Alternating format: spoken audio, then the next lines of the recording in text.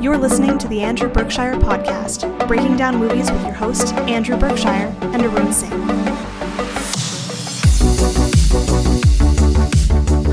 Hi, and welcome to the Andrew Berkshire Podcast. I'm Andrew Berkshire, and I'm here with my buddy Arun Singh, and we're going to talk about Venom, because we're going through the Spider-Man universe, and that's the most recent until Spider-Man Into the Spider-Verse comes out officially on home video.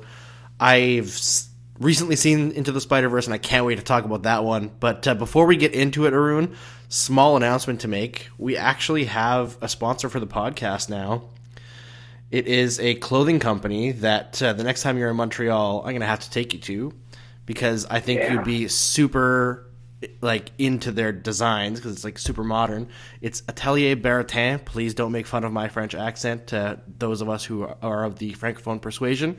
They are in the Plateau, Montreal area, and they can be seen on Instagram at ATELIERBARATIN. That's their Instagram handle, and you can also check out that exact same spelling.com to see their clothing. It's awesome stuff. I have several hoodies from there, and they make fancy stuff: suits, dress shirts, ties, bow ties, even kids' clothes. It's a really cool little small shop here. And I know these. I know who this is. I just Googled them while we were talking. I know. I definitely have to go with you. Yeah, they're awesome, and it's just a little small place, up and coming, and I hope that this is a partnership that helps both of us, because I really love them, and I'm super pumped about it. I'm glad that they came on as a sponsor. So shout out to Baratin, and let's talk about Venom. How are you doing, Arun, before we get into it? Wait, Baratin. Bonjour, mes nouveaux amis. Yeah, right? That sounds good. Perfect. I'm not the one to judge, so. I did actually, you know what, funny story. I did French public speaking for most of grade school. I was, Anglo fluent in French, as in I was fluent at a really slow level.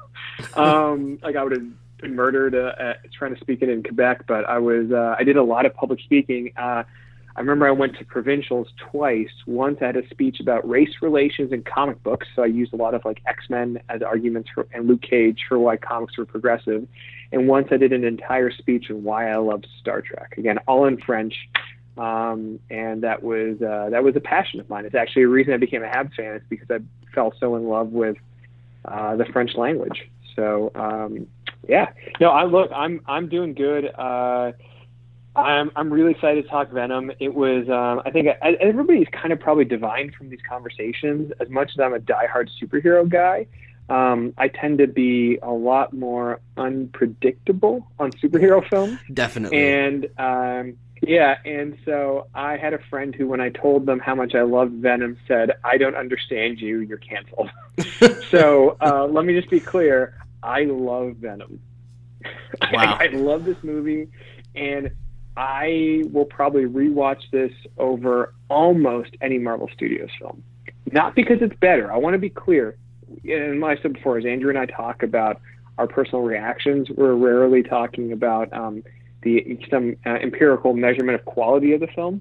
But I love this movie, and I'll tell you why I love this movie. I love this movie because it feels like a movie that is absolutely aware of what it is, but it's straddling the fine line between, does this movie mean to be terrible, or does it absolutely understand the genre it's in and is sending it up?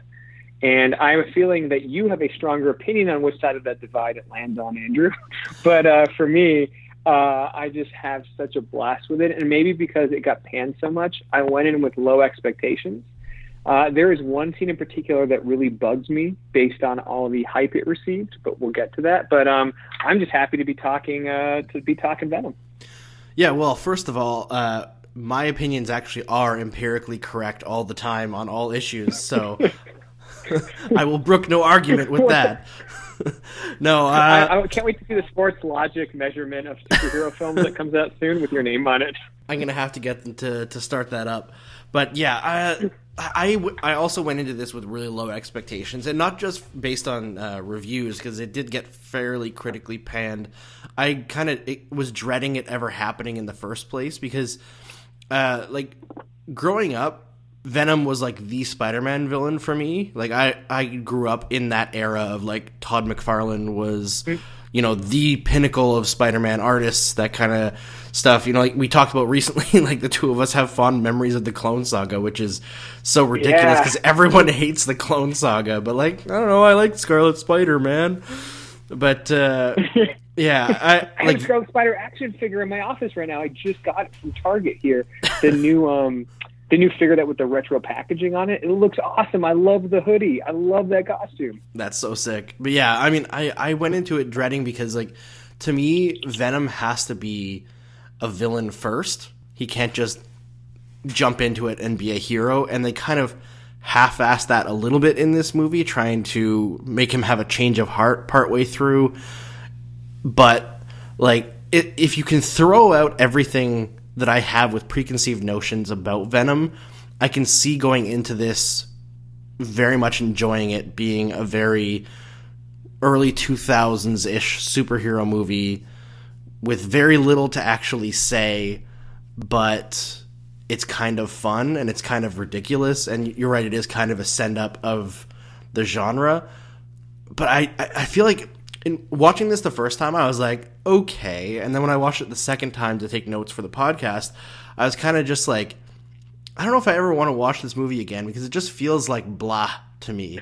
Like, by the end of it, I was like, nothing really, like, there's no purpose to it. You know what I mean? I'm not saying that all movies have a greater purpose, but I feel like it wasn't entertaining enough for me for it to be so one note. You know what I mean? And I feel like there are some decent performances in there. I think Tom Hardy was spectacular for being, like, he just went nuts and went fully head on into it. But then there was, like, was Michelle Williams actually in that movie, or was she just, like, walking on set randomly between gigs? I remember her wig. I think I have to get back. It's so bad. It's so bad. So I guess here's the interesting, Andrew, is that I don't have an attachment to Venom. One of my best friends, Donnie Cates, he is like, honestly, Donnie, if Donnie hears this, he's like the hottest writer in comics. I love you, Donnie. He's writing Venom right now with art by my buddy Ryan Stegman, who's one of the best artists in comics right now. Their run is one of the best-selling comics right now. And it's probably the first time I've had any investment in Venom. Donnie is a fantastic writer. What I would say is that, like, as much as I enjoyed Venom and Carnage as a kid, it was like, you and I are both Maximum Carnage fans, right? The video game, the comics, the trading cards. But, like, for me, the aesthetic was what I was a fan of more than the characters, right? Yeah, I think that's a Todd McFarlane trait, right? With all of his major characters. Yes. Yeah, I think that's, and so for me, like, I still have an affection for Spawn as Bill. I don't know what Spawn's actually about. That's my fault, maybe my reading comprehension. But I know Spawn is a cool look, so I'm always into a cool take on Spawn.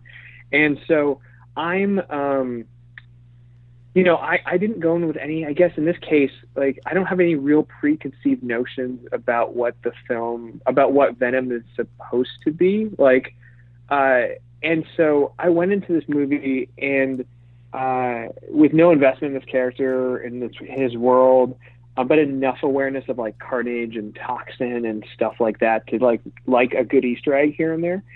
And I think what I appreciated overall about the film, like you said, it's a really strong 90s superhero film, is that this film and the first act, it didn't have any pretensions of grandeur with questions it wasn't willing to answer later. So there's a lot of superhero films we've talked about where my thing I've been stuck on is like, oh man, this question got raised in a very specific way in the beginning of the film. And for better or for worse, it's very clear that the way those questions are answered in the second and third act didn't mesh with me. And so, like, that seems to be like the bugaboo I have about most superhero films. And in this film, I feel like there was no question of merit really raised. Yeah, that's and true. So therefore there was no intellectual stakes for me. And because the film didn't really have any emotional stakes, like, I didn't think Michelle Williams was going to die. I didn't think Eddie Brock was going to die. I kind of just had a ton of fun seeing Eddie be like a loser and Tom Hardy really chew that scenery. And so I guess where I want to go is I want to start with Tom Hardy, who, like, I think this is probably, other than Inception, my favorite Tom Hardy movie. I'm trying to think what I like. Oh, no, I mean, Mad Max is pretty fantastic. But I also haven't watched Mad Max Fury Road again since the theaters, whereas I've watched Venom twice, and I'm pretty sure I'll watch it again in the next couple of months. Because watch Mad Max instead.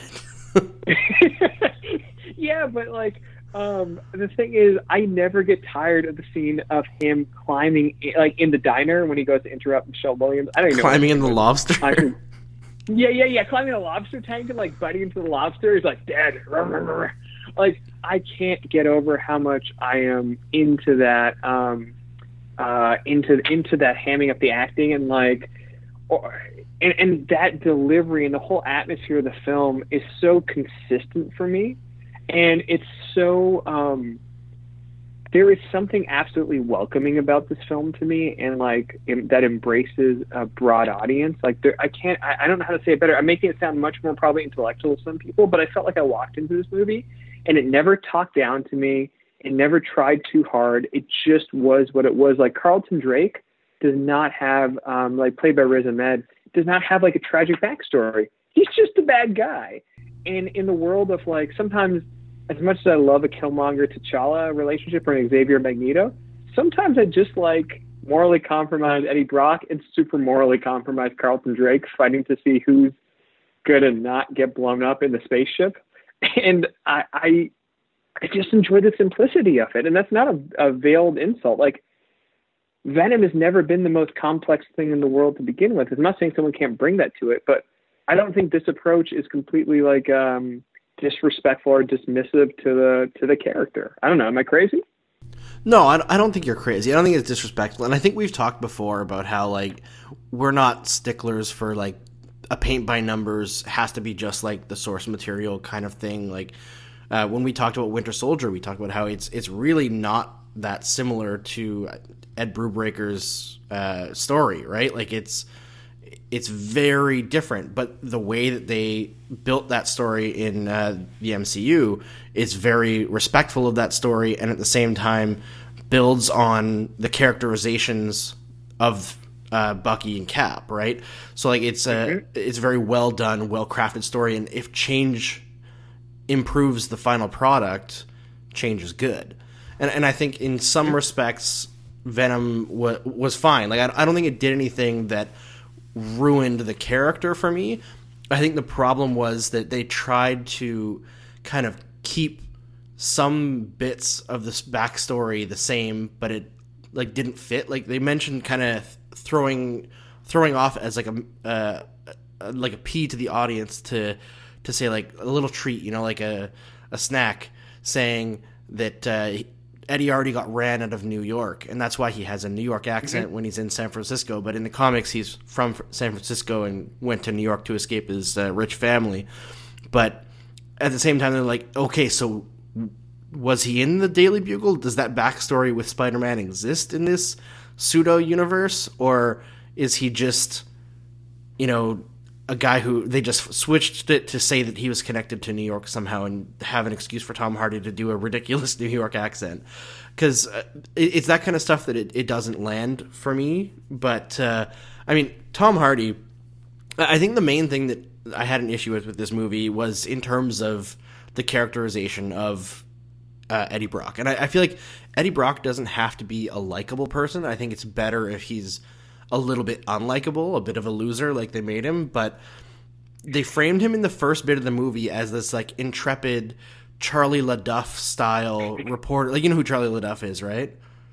Yeah, it's the most unbelievable part of the whole film that he's a respected or popular reporter. Yeah, but it's like Charlie LaDuff but working for Vice. Yeah. And then like he does one thing and you're fired, your career's over. It's like that's not what happens. But then also at the same time, he's like this intrepid truth seeker, but like the first chance he gets to like completely destroy his own moral scruples, he invades the privacy of his fiance in a horrible way. Just like it's like we're just introduced to this guy, and it's like, wow, this guy is a piece of crap. But we're supposed to be like on his side at the same time, and you're like, I don't know how I feel about this. And then he doesn't ever really do anything to redeem himself, but she's just like really nice. I actually think one of my favorite things about this movie, not to get too ranty, is how mature the relationship is between Eddie and his fiance's new boyfriend. between Dan. Yeah, it's so great. Yeah, like you could be like, oh my god, this guy's trying to eat live lobster. Like, this guy's crazy. Let's get the hell out of here. But instead, he's like, oh, I'm a doctor. We need to help this guy. Like, let's get him to the hospital. I'm legitimately worried about your ex-fiance. Like, I thought that was really interesting and not something that Hollywood does a lot because it's far easier to go for like the cheap drama of hating each other. So that was interesting to me. But I feel like Eddie as a character was so all over the place that I wasn't sure what they were trying to go for. It kind of felt, I don't want to say Suicide Squad like, because that was clearly like 5 different movies knitted together with a very large gauge crochet needle or something. But it did feel like there were a couple different directions that they were trying to go with this movie, and they mishmashed in a little bit of all of them. Yeah, it's funny you mentioned it. Did you believe any of Eddie and Anne's relationship? Because I felt like they had zero chemistry in the film. Like that opening scene, none whatsoever. You wouldn't have believed they were in the same room together. He's like, "Oh, you're wearing the suit. I love you," and it's like, "No, I don't." Whereas, like, I felt like Eddie and Dan had a ton of chemistry, but like, definitely. Are you aware, by the way, of the Venom symbiote shipping fandom that's like a legit thing in Venom fandom? No. You mean like shipping as in like going to different hosts? No, as in the relationship shipping. Like there are people who root for Eddie and the symbiote. Symbrock is what they're called, the Symbrock fan base. Like they hardcore believe Eddie's true love is the symbiote. That's crazy. There's this whole thing. But but let me tell you, this movie doesn't help. Because I'm pretty convinced in this movie the symbiote is Eddie's true love. Well, they kiss. Have fantastic chemistry. Well, no. Okay, you just hit it, Andrew. You just hit the thing that pissed me off the most. Everybody was like, "Oh, Venom and the symbiote make out. It's so crazy, man. Look at this film." And I'm like, "Oh yeah, I'm excited for that. This is gonna be like train wreck of a scene where he's making out with Black Goo." No. He's making out with Anne in the symbiote, which raises all these questions about agency, right? Like, I don't have a conclusion on it because it seems like the characters are willing and like participants, and that the symbiote wasn't fundamentally making Anne do something that she didn't want to do.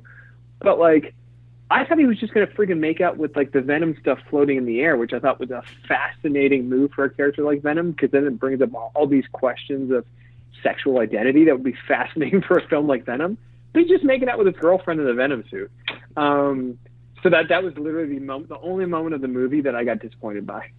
Yeah, it was a weird scene.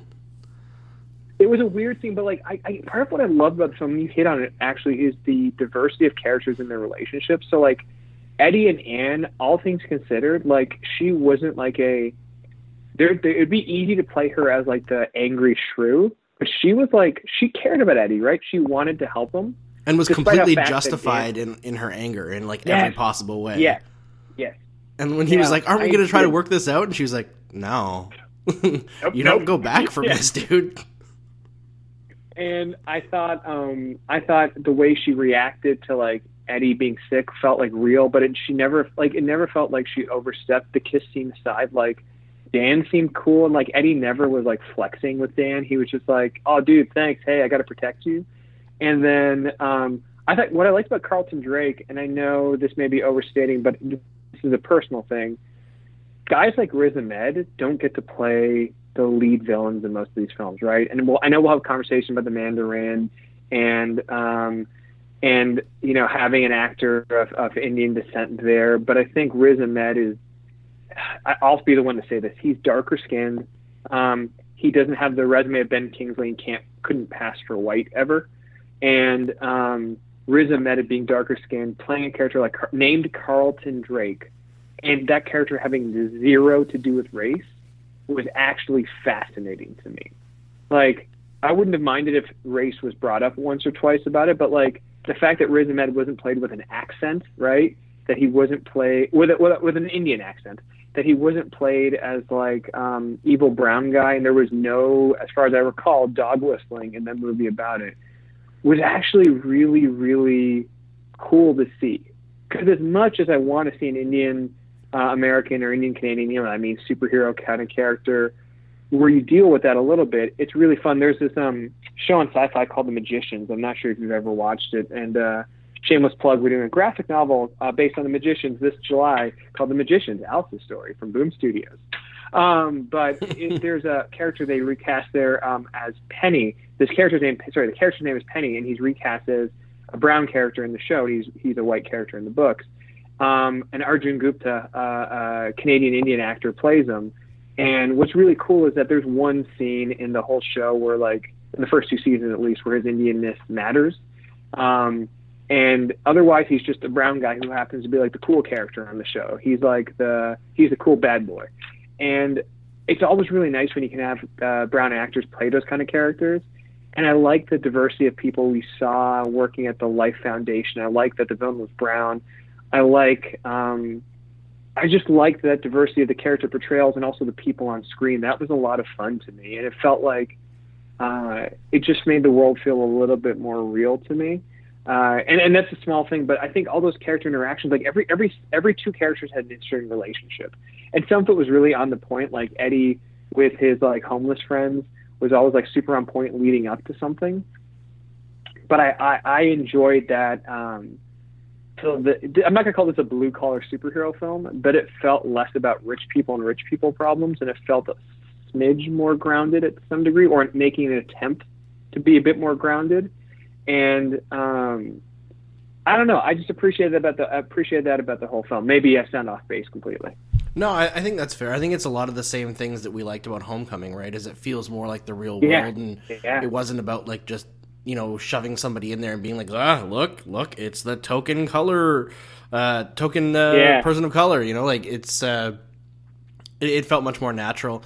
I think my problem, well, okay, I won't go with problem, but I thought it was kind of funny that Carlton Drake is clearly Elon Musk, eh? Like, I thought that was like a very clear what they were going for. Like, I thought that was extremely entertaining. They were like, by the way, Elon Musk is definitely evil and we need to watch him. And I was like, yes, this is true. It's 100% true. Like, there's no way in hell that Elon Musk is not evil. He just is. Like, he looks like freaking supervillain. Like, he is a supervillain. Well, he's everything he's doing right now is a Bond/Superman supervillain's origin story. All you need is, by the way, I gave you electric cars, and like they're going to kill you. You're just waiting for and they're going to kill you. Like, Elon Musk is Ra's al Ghul just before he's told us he's going to bomb Gotham. We're just waiting for the Gotham bombing part of his plan to make the world better. Oh, man. I think the problem I had with the villains in this movie is like I didn't care about Riot. I thought Carlton Drake was a little bit more interesting than Riot, and the fact that he just happened to be a good match for the symbiote that just happened to be the villain at the end was just lazy writing to me.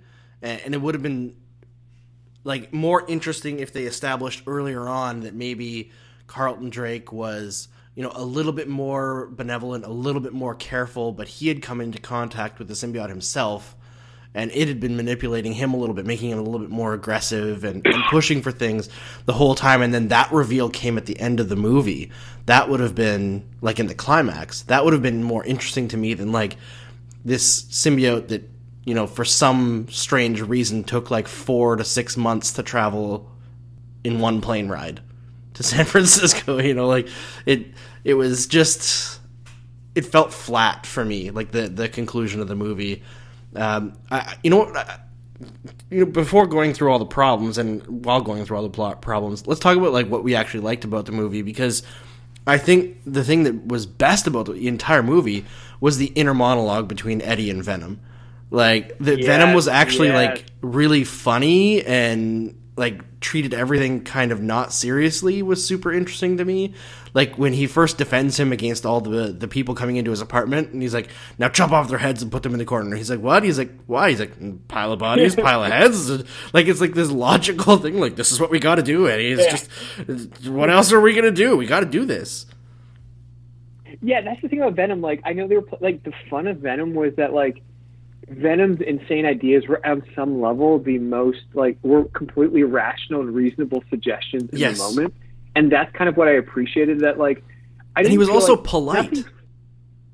Yes, and it didn't feel like complete shtick though, right? Like, I'm not, like I will definitely talk about the Deadpool films at some point, and they're not my speed, but like what I liked about this is I found the humor out of it was a buddy movie, right? This was a buddy supervillain movie, and I was into that because Eddie was clearly morally compromised and like not really fighting that hard, but like, they found joy in the small moments, like the whole motorcycle jump and like Venom holding on to the motorcycle and pulling him down and ignoring the laws of physics, and the motorcycle should have been totaled. But like that is, and then the way Venom would talk to him, like there was a genuine affection where he's like, I'm a loser like you. And like, it was just, I kind of like that this story didn't feel like it was about chosen ones. Felt it was about the two losers of their worlds. Like Eddie is scum, Venom's scum. They just want to be scum together because together they're somehow better than scum. And I kind of like that. I like that it was, and there was no pretense of a moral lesson here, right? Like, I'm not going to pretend like this is a story about how we're better together and we correct each other's flaws. No, Venom and Eddie are toxic. They're bad. Like, they just create permission structures for each other to be terrible. But I'm say they're venomous? So there's a toxin joke I was trying to get to with the toxic part, and I couldn't quite get there. Sorry. No. That's still not worse than that whole... Let's talk about it for a second. Let's pivot to the Cletus Cassidy moment at the end. Oh, I hated that. I hated it so much. The worst wig in the whole film. It's the worst wig in like Hollywood history. Well, he's like, when I promise when I get out, there's going to be carnage. I'm like, what? What? What? What's going on here? It's literally the first thing he says in an interview. Like, not even introduce himself. He's just like, I invited this reporter here. It's gonna be carnage. I'm like, okay. Yeah, you're like, cool. So, you plan to kill people. Do you understand how parole works, Mr. Cassidy? Of all the, that is the perfect tease. Like, if you're not going to promise Spider-Man next time, like, short of Tom Holland being at the end, be like, hey, Eddie, sounds like we got to talk. The perfect end to this really is Carnage, because you're just going to have more symbiotes fighting. I don't know what that really means. And again, I encourage everyone to check out the current run of Venom, where Donnie and Ryan have really redefined what Venom's origin is and how all the symbiotes relate to each other and, like, why Venom and Eddie work. And, like, it's actually really fascinating stuff if you're a Venom fan or if you ever wanted to see a dragon with a Venom symbiote on it. But, like, there's I think it could be really fascinating to see where to go with Carnage in the second film, and if they explore like the sliding scales of morality, because that stuff's all there. But I also hope like we see Venom adapting to regular life. Like there's I guess there's a weird perverse joy I find in this film. Like, and I still laugh at the end with, is it Mrs. Chen, because they had to find the most stereotypical name for the convenience store lady. That like when Eddie just kills the gangster in front of Mrs. Chen, and he says he's got a parasite. See, I've got a parasite, and he's like, parasite. He's like, I'm sorry, apologize. Like that was, I love the idea that Venom is really offended being called a parasite. Like it's silly, but it humanizes Venom, right? Like he's not like completely evil or completely unfeeling. He's just some loser alien that's like, dude, I just don't call me a parasite. I'm a person, and like him possessing the dog to help Eddie and not being mad at Eddie for leaving him behind. I actually thought those were small details that just made it enjoyable, because we didn't have the Sturm und Drang that you'd expect from like this movie. Like you mentioned it, right? Like no one was too angry at each other. Dan and Eddie got along really well. Venom and Eddie never had a big breakup scene where they had to come back to each other and show they understood each other. Like everybody played a role. And like, look, Michelle Williams in the third act very much plays the role of girl who needs to press a button to save the day. Like it was very Pepper Potts in the first Iron Man film. But I don't know what else you were expecting her to do unless she was Venom at the same time Venom. Like, unless you split the symbiote between two people, what is she going to do? And quite frankly, I pretty much expect the second film will be Anne as Venom, as She-Venom, I think is her name in the comics, along with Eddie as Venom, fighting Carnage, maybe fighting Toxin. But, like, that's what I expect the second film is going to be, because, like, that just seems like what they're building up to. It's kind of like the way Rhodey looked at that War Machine costume in the first Iron Man, and he's like, next time, baby. Like, you just know that's what the second film is going to have. Mm-hmm. And I think, like, everybody, every character in the film kind of played their role the level they needed to. Every character was everybody served their purpose, but this really was a buddy romance, buddy supervillain movie between Eddie and Venom. And I challenge anyone to say there wasn't a genuine joy in every scene where Eddie is trying to talk to Venom and acting like a crazy person, because those scenes were really fun, and I felt like everybody reacted to those scenes fairly logically, except for Mrs. Chen at the end. There was the other scene though that was kind of weird when like Anne sees in the lobby Eddie turn from Venom back to Eddie. She's like, "What's wrong with you?" And he's like, "I've got this parasite." She's like, "You're sick." And I'm like, No. You know what's wrong with him, lady. You just saw him transform into like a 10-foot black goo creature. Yeah, I feel like she was a little bit in shock. I'll give her that one. But that she doesn't run away from him, which was nice. I like that the part of their relationship that felt lived in was everything after they broke up. Felt like supremely mature and felt like she loved him, and she's like, "I'm not going to give you mixed signals here, buddy. I'm helping you with my boyfriend." And like Dan was never like, again, it was just, there was a maturity to this film, oddly enough, that I really, really appreciated. And again, like we talked about this last time, and in our last podcast, and I teed it up, like this film was a pure amount of joy, and it's what you brought up. This film was almost background noise, but in the best way. Like this is a Fast and Furious style superhero film, and I'm 100% here for it. Because if I want the big sprawling epics, I have Marvel. If I want that teenage superhero flair, we have the Sony Spider-Man films. I think the Fox films are kind of in their own space. The DC films are figuring out what they are right now, and I feel like what they're doing with Venom at Sony is very much its own thing. It's an anti-hero movie, and it makes no pretensions about that. It has no grand message. And it's just about people getting by. And because there's not many films that are tonally like it, I'm very much into it. Now, whenever we do talk about Aquaman, you're going to probably hear some similar things from me. I think this is very different than Aquaman, and I enjoyed Aquaman a lot for different reasons. But I'll tell you that, and without spoiling too much, I was laughing at Aquaman a lot. Like, I wasn't really laughing at Venom. I felt like I was laughing with Venom most of the time. And I guess that's the difference for me. Is like I didn't feel like I was mocking this film. I felt like they just said, we're going to make the best, B-level superhero film like this we can, and they just made it. Yeah, I feel like it was so extremely early 2000s that like if this movie had come out in the same time in the same universe as like the original Raimi trilogy, it probably would have been like 90% fresh on Rotten Tomatoes. It's just that the genre has gone so far beyond this style of movie, right? Like it's not a poorly made film. I think my biggest problem with it is, a problem that Sony is dealing with anyway, is that Venom is intrinsically, to me, tied to Spider-Man. And the way that Venom and Eddie were characterized in this movie, I can't see them ever crossing over, because Venom, for me, was like a new stage of Spider-Man villain in the comics, right? Like you had Norman Osborn, who was crazy and vindictive and killed Gwen Stacy, but Venom he wasn't smart like Norman Osborn, but he was a different kind of cunning, and he was calculating, and he was not just, going straight at Spider-Man trying to kill him. He was terrorizing him psychologically for like a long time before they ever actually fought. Like he would just show up as Eddie and be hanging out with Mary Jane when, Peter Parker came home from work, and like, Spider-Man didn't have spider sense for Venom, and that was like a huge terrifying thing for him. It felt like he was fighting naked, and I feel like the problem that I have is like the peak of this character can never be fulfilled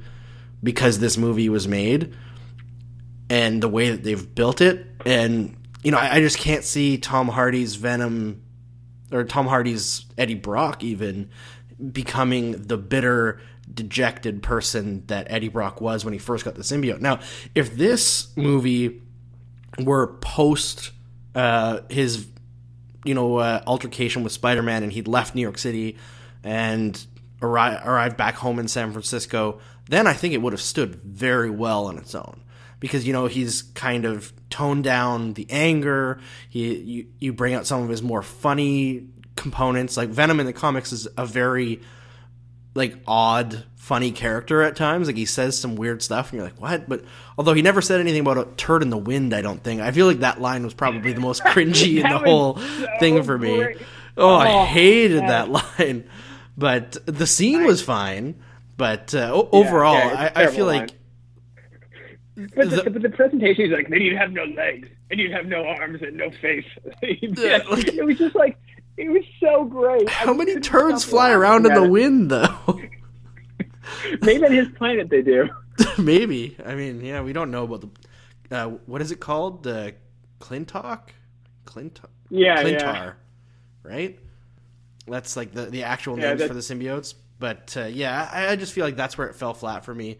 I mean, it was so early 2000s that it had an Eminem song in the credits, too. Oh, dude, that song, the Venom, Venom, it was such a bad Eminem song, too. It was really bad. It was funny, it felt so dated that it felt like it could have been on the Slim Shady LP. Or not Slim Shady. Which is 20 years old. Yes, the Slim Shady one. 20 years old. 99, man. Oh, I know. I would argue that, what I find interesting is if you actually had Venom and Spider-Man meet now, I'm actually more interested in that story because, one, seeing Tom Holland with that symbiote would be fascinating, but I wonder what their conflict would be now. And we'd see a different Venom-Spider-Man relationship than we've ever seen before simply because of where they are. So I'm curious what kind of story that gives us, right? If because they're both characters who ostensibly are about protecting the little guy, right? That's what motivates Eddie. That's what motivates Peter, and I think you've skipped ahead and you're alluding to this to the lethal protector era of Venom, and I do think you could do the Maximum Carnage movie right now still, and I would argue that you get to for you and I what was the golden era of Venom Carnage stuff. And I think you could still have a lot of fun with it. I again, not having a ton of investment, I kind of like that it's so different. I'm curious where it takes it because it's so different. Again, I just don't. Having seen the bad version of this so recently, thanks to our endeavoring on this podcast. Yes, it's better than Spider-Man 3. Yeah. So I guess I feel like. Look, would I love to have seen the Spider-Man Homecoming version of the Venom story? Sure. But if they could mount a good crossover between these two, Tom Hardy and Tom Holland in a movie together, just those two in a scene together actually just makes me happy. Can't you see the scene in the elevator where he's like, okay, so what's the plan? Well, I'm going to bite his head off. Bite his head off? Yeah, I can see that. See them yeah, and it's that's where the fact that Eddie is so left of center or right of center, whatever you want to call it, noble in his thoughts and his conviction. And it's and then I want to hear I want Spidey talking to Venom and the inside Venom voice in Tom Hardy's head. I just feel that inside voice is so fascinating to me. And clearly Tom Hardy's ad-libbing, he came up with the idea to have Eddie get into the lobster tank, which felt like Tom Hardy ad-libbing, and I'd want to see what him and Tom Holland do together because Tom Holland has such good comic timing. So, you could all and again, it gives us the possibility of the symbiote going to Peter. One day the symbiote maybe develops the white Venom logo, but I guess the weird part is I'm a Venom fan now after this movie. And all I can say is I don't know what's a better compliment than you made me a fan of a character I didn't really care about before. Yeah, I mean that's a pretty big compliment. I have nothing I didn't come out of this movie in the same situation as the Amazing Spider-Man where I viscerally hated it. I just found it pretty utterly forgettable. Usually when I take notes I have a page and a half on my Word doc. And I think I had a half page of notes because I didn't have a lot to say about it. I think that was the main thing is it just felt kind of empty to me, despite the fact that Tom Hardy really carries this movie by being an absolute insane person. It just shows how much he can do, right? He's such a talented actor, and he seems like a pretty decent guy too. I mean, he loves dogs, he loves kids. What's better than that? Yeah. Yeah, no, he seems like, and it's like this is it's like people have been trying to figure out forever, how do you weaponize Tom Hardy in these movies? Obviously, they tried it with Bane, and we can debate the results of that. But this is the leading man Tom Hardy I want. It's kind of blue collar, kind of like rough around the edges, and like there's no apologies for it. That's. I guess this movie felt like everybody making it was just. Like, again, Hardy getting to the lobster tank, I feel like he embraced the insanity of this. And it's what the other part of this we haven't talked about is the Stan Lee cameo. And seeing that cameo again after Stan's passing, rest in peace, was actually oddly more affecting than I expected. I wanted to actually share with you guys in the podcast, and we haven't talked about publicly, which was the day Stan Lee called me to just say he wouldn't be able to do something he said he would do. So I was at Marvel, and he was supposed to write the introduction for something. He couldn't do it. And this was back in 2011 or 2012. And I remember I got this call. He's like, "Hey, Arun, it's Stan Lee." And I'm like, in his Stan Lee voice. And I'm like, is someone punking me? He goes, "I'm sorry, true believer, but I said I'd do this. I'm just not going to be able to. So before you ask me about the schedule, before you give me more time, it's just not going to happen. You hear me?" So he's like, and the nicest way, he's like, "So thanks for asking. If you could send me some copies when it's done, I'd love to have them. And I look forward to seeing you again." And I'm like, "Okay, Stan, thanks." He goes, "Take care, true believer." And then hangs up, and I'm like, cool. Like, I didn't say a word there. And Stan anticipated all my questions and was like, "This shit ain't going to happen, bro."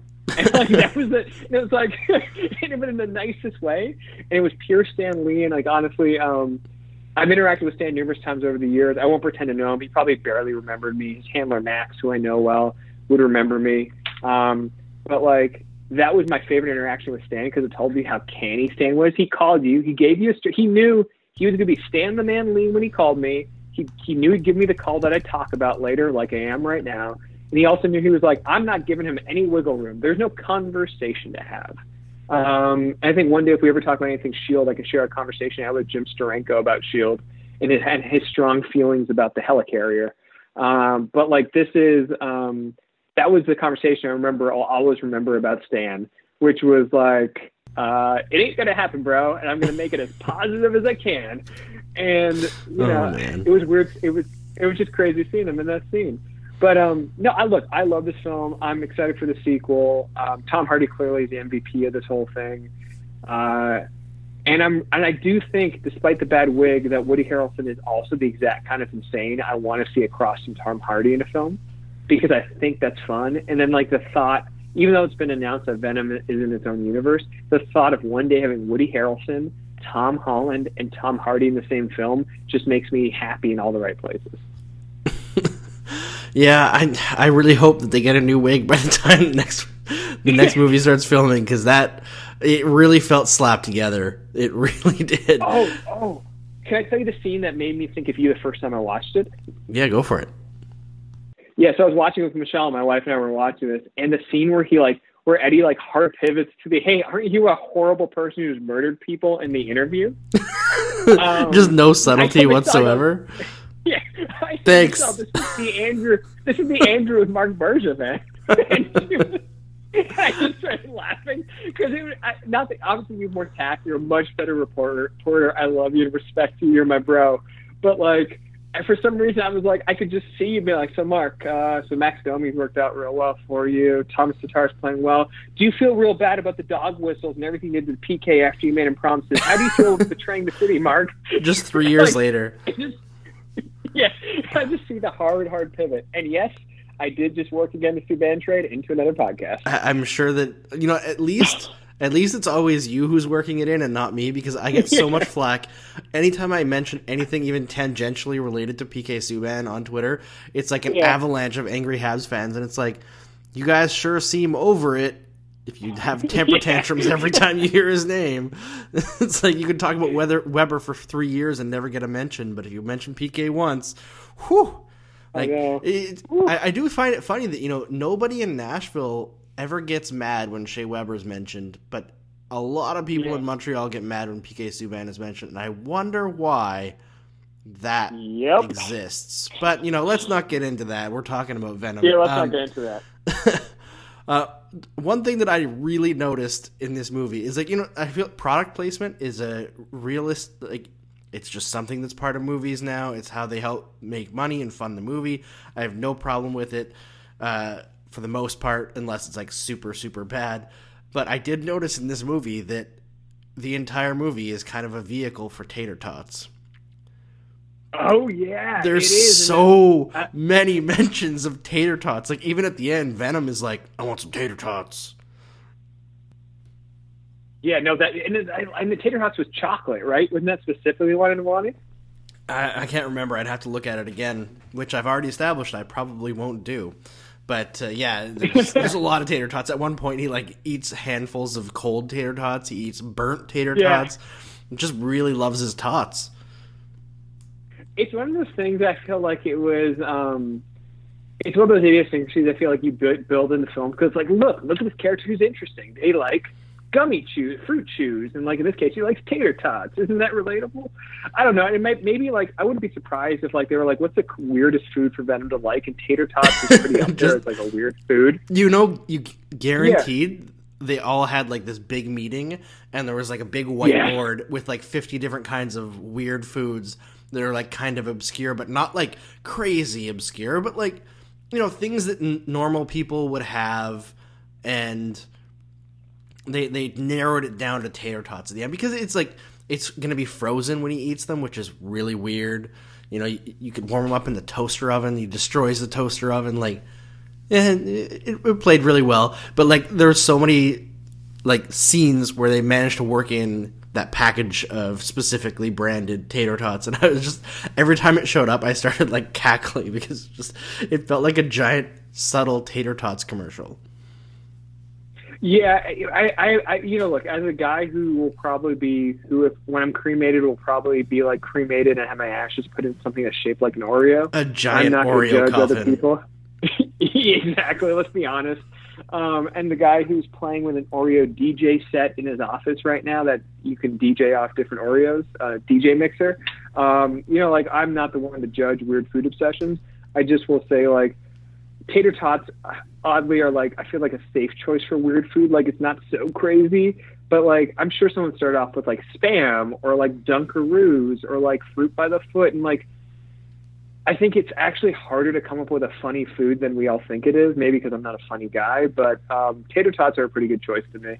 I feel like just the word tots, I mean, it's especially good when it's meshed with the word tater, because, like, tater makes me think of, like, the scene in Lord of the Rings when they're making potatoes, and Samwise Gamgee is like, nice crispy taters or something like that, and Gollum's like, taters?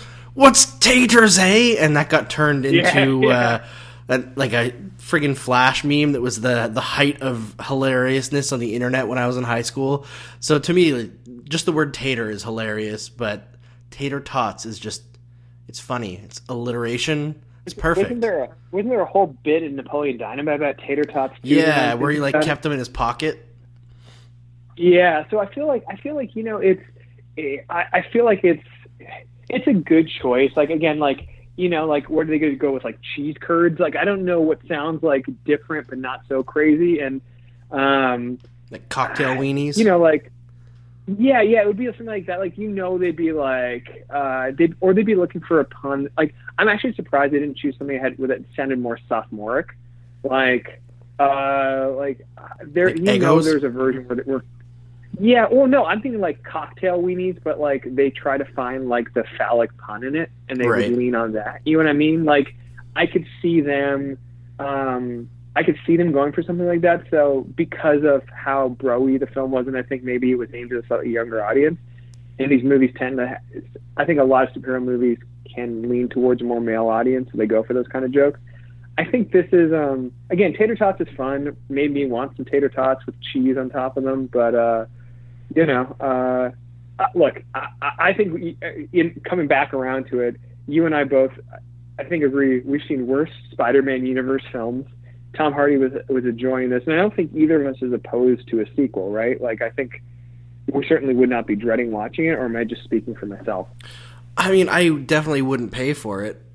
I would definitely watch it for free, but I wouldn't be heading on to the theater. I didn't watch this one in theaters either, but like, Yeah, nor did if I. you were to ask me what Spider-Man sequel I'd be more excited for between like this, Far From Home, and a sequel to Into the Spider-Verse, this one would come a very, very, very, very, very distant last. Well, on that note, it sounds like Into the Spider-Verse, which I have not seen, but I do own on Oh my iTunes. god. You are going to yeah, love it. I already know how you're going to react to it. I'm very much like and I've said this before. Like I led the PR initiative on announcing Miles Morales. It's one of the high points in my career. We announced him on the front page of USA Today, not like the front of the Life section, the front page of USA Today. It genuinely was a cultural moment when that character came out. I have Ultimate Comics Spider-Man #1, which is the first issue of the ongoing series featuring Miles, signed by Stan Lee, that I treasure. I feel very strongly about that character and what he represents.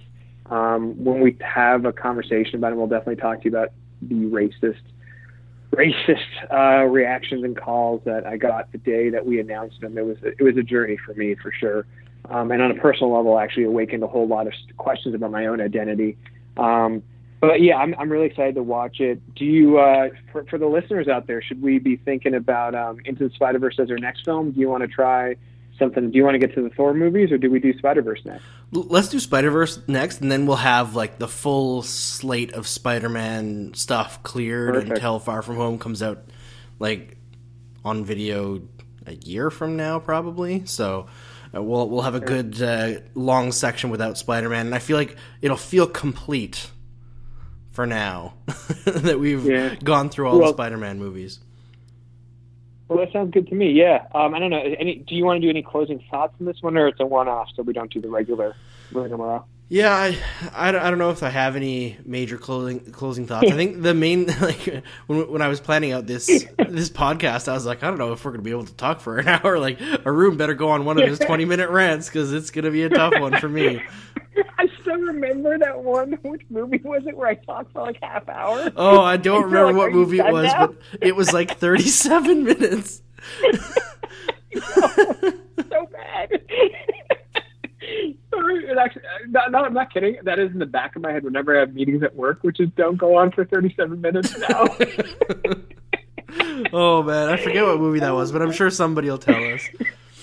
But yeah, I would say for me, this one is watchable, but not something I would seek out. So not offensive, not amazing. I would give it a good 6 out of 10. Yeah, I would give this one, if you were like saying quality of the film, like this is a 6 out of 10, but my personal enjoyment is like is a actual probably a 9 out of 10, if not slightly higher, because of the pure joy I felt. And like watching it again, I was surprised. Like the first 15 minutes, I'm like, did I really like this film? Eddie Brock is like the worst YouTube reporter ever. Like I think our buddy Steve Dangle has hired better produced videos when he's arguing with that guy. And then all of a sudden, I'm like, oh, wait, this is really fun. The minute the Venom symbiote attaches to Eddie, I'm like, I'm into this. Yeah, so, it works. Every scene with Eddie and the symbiote, I think, works really, really well, and that's what makes the movie. You know what? It just occurred to me, the way that I feel about this movie, like the conflicted nature that I have with it, is probably the same way that you feel about the upcoming Hobbs and Shaw movie, where it's not like necessarily breaking the character, because The Rock's character Hobbs wasn't part of the family necessarily when what's Shaw. I'm like, what's his name in the thing? Oh, it's in the title. Shaw. When Shaw killed Han, but it's that same thing where there's like a fundamental problem with the two pairing up and being buddies. That is the same thing that I have with, Venom fundamentally has to be a very tortured, vengeful person when he starts out, and that's kind of where this movie doesn't really fly as well for me. So I feel like that's kind of the good comparison that I can find for how I feel about it. Well, Venom did not kill Han, so I'm okay with it. He did, however, kill the random symbiote named Riot, which I don't care about. But the movie barely had symbiotes fighting. I think that's where it was smart, right? Like, you just did the one battle, and then you were out. And, like, I have to say, that is where the movie... And again, at some point we'll talk Bumblebee, and part of the brilliance of Bumblebee is it realized we didn't want robots fighting too much, and it really was smart about that. And I think this movie realized, like, the symbiotes fighting is the least interesting part of this film, so everything else is way more interesting. And again, I think there's some really fantastic instincts in this film. Look, I will say that Peter Parker in Spider-Man 2 is a bigger villain than anything Eddie Brock does in this movie, because of that one scene where he looks down the alley and we're supposed to think he's a hero for walking away from the innocent person being attacked. Oh, man. Yeah, I'd have to agree. That it's pretty bad. Well, on that note, I think we may have covered it all. Yeah, I think that's all we got. I wanted to say to you that a friend of mine was listening to the last podcast that we did on Homecoming, and he was like, I didn't realize that Arun was writing wrestling comics. That situation that he described sounds amazing. So my buddy Jonathan is going to try to find your comic in Toronto. So if you want to just... that's so sweet. Yeah, you want to shout out again where people can find it? Because I just feel like we need to promote some awesome work that you've done. Thank you. No, yeah, I wrote a story about the origin of Money Incorporated, which is the team of IRS and the $1 Million Man, Ted DiBiase. Just to show you how punny IRS was. IRS's real name was Irwin R. Shyster. He used to work for the IRS. It is in a comic called WWE Forever, #1. It's a one-shot that was released on January 30th this year. It actually did sell out at a distributor level, so we're not going back to a second print on it, but it's got a lot of fantastic stories, including stories about Bret Hart and Razor Ramon and other characters, and Ted DiBiase. And you can find it at your local comic shop. You can also find it on digital vendors like iTunes, like Comixology, which is an Amazon company, if you want to read those comics digitally. If you're in the Toronto area, I would really recommend you go down to Heroes World in Unionville. Andre Greenidge and John Ho, who run the store, are friends of mine from when I used to live in the GTA, and that's my favorite store in Toronto. If you're in Guelph, The Dragon, run by Jen Haynes over there, is a fantastic store. If you're in Nova Scotia, Strange Adventures is an awesome store. If you're in Laval or around Laval Comic Heroes is a fantastic store. My favorite store in Vancouver used to be called The Comic Shop, but it's since closed down, which bums me out. But you can find it at your local comic shop. If you're a big fan of this podcast and you have a hard time finding it, tweet at Andrew at me. Who knows? I might have an extra copy to kick your way. But I really appreciate the feedback. And if you read it, please let me know what you think. But you know what? No, I am willing to say this. If you were interested in a copy of this book, we have 3 copies we will give away on this podcast. Sorry, I'm pivoting right now. We're going to give away 3 copies of the comic. If you tweet at Andrew and myself, we will randomly select you from those people. Spoiler, Jonathan's probably getting one of them. So, if you tweet at us, I would love to give you one, and I'll personally sign it and mail it out to you from the offices here at Boom Studios. That's wicked. That's amazing. And you know what? Let me reiterate that digital comics are great, and if that's the way avenue you want to go, that's awesome. Consume the media.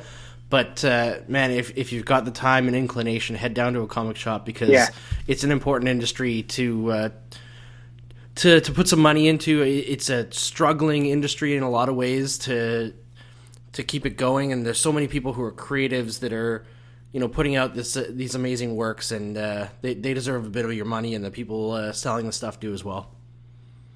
And I will say, I can say it, I've hinted at this publicly, but my work and then the response to this story actually netted me selling another script for something that I can't talk about right now, another comic thing. But so thank you to everybody for the support. It means a lot. It opens doors for folks like me, and I'm really, really excited. I'll tell Andrew what it is after we finish this podcast. Awesome. Well, that's all we've got to say about Venom. I hope everybody enjoyed it, and we'll see you next time for Into the Spider-Verse. You can support the podcast at patreon.com/Andrew Berkshire and subscribe on iTunes, SoundCloud, Google Play, and Stitcher. Follow Andrew on Twitter at Andrew Berkshire, follow Arun at ARUNE, and check out the podcast website at andrewberkshire.tumblr.com.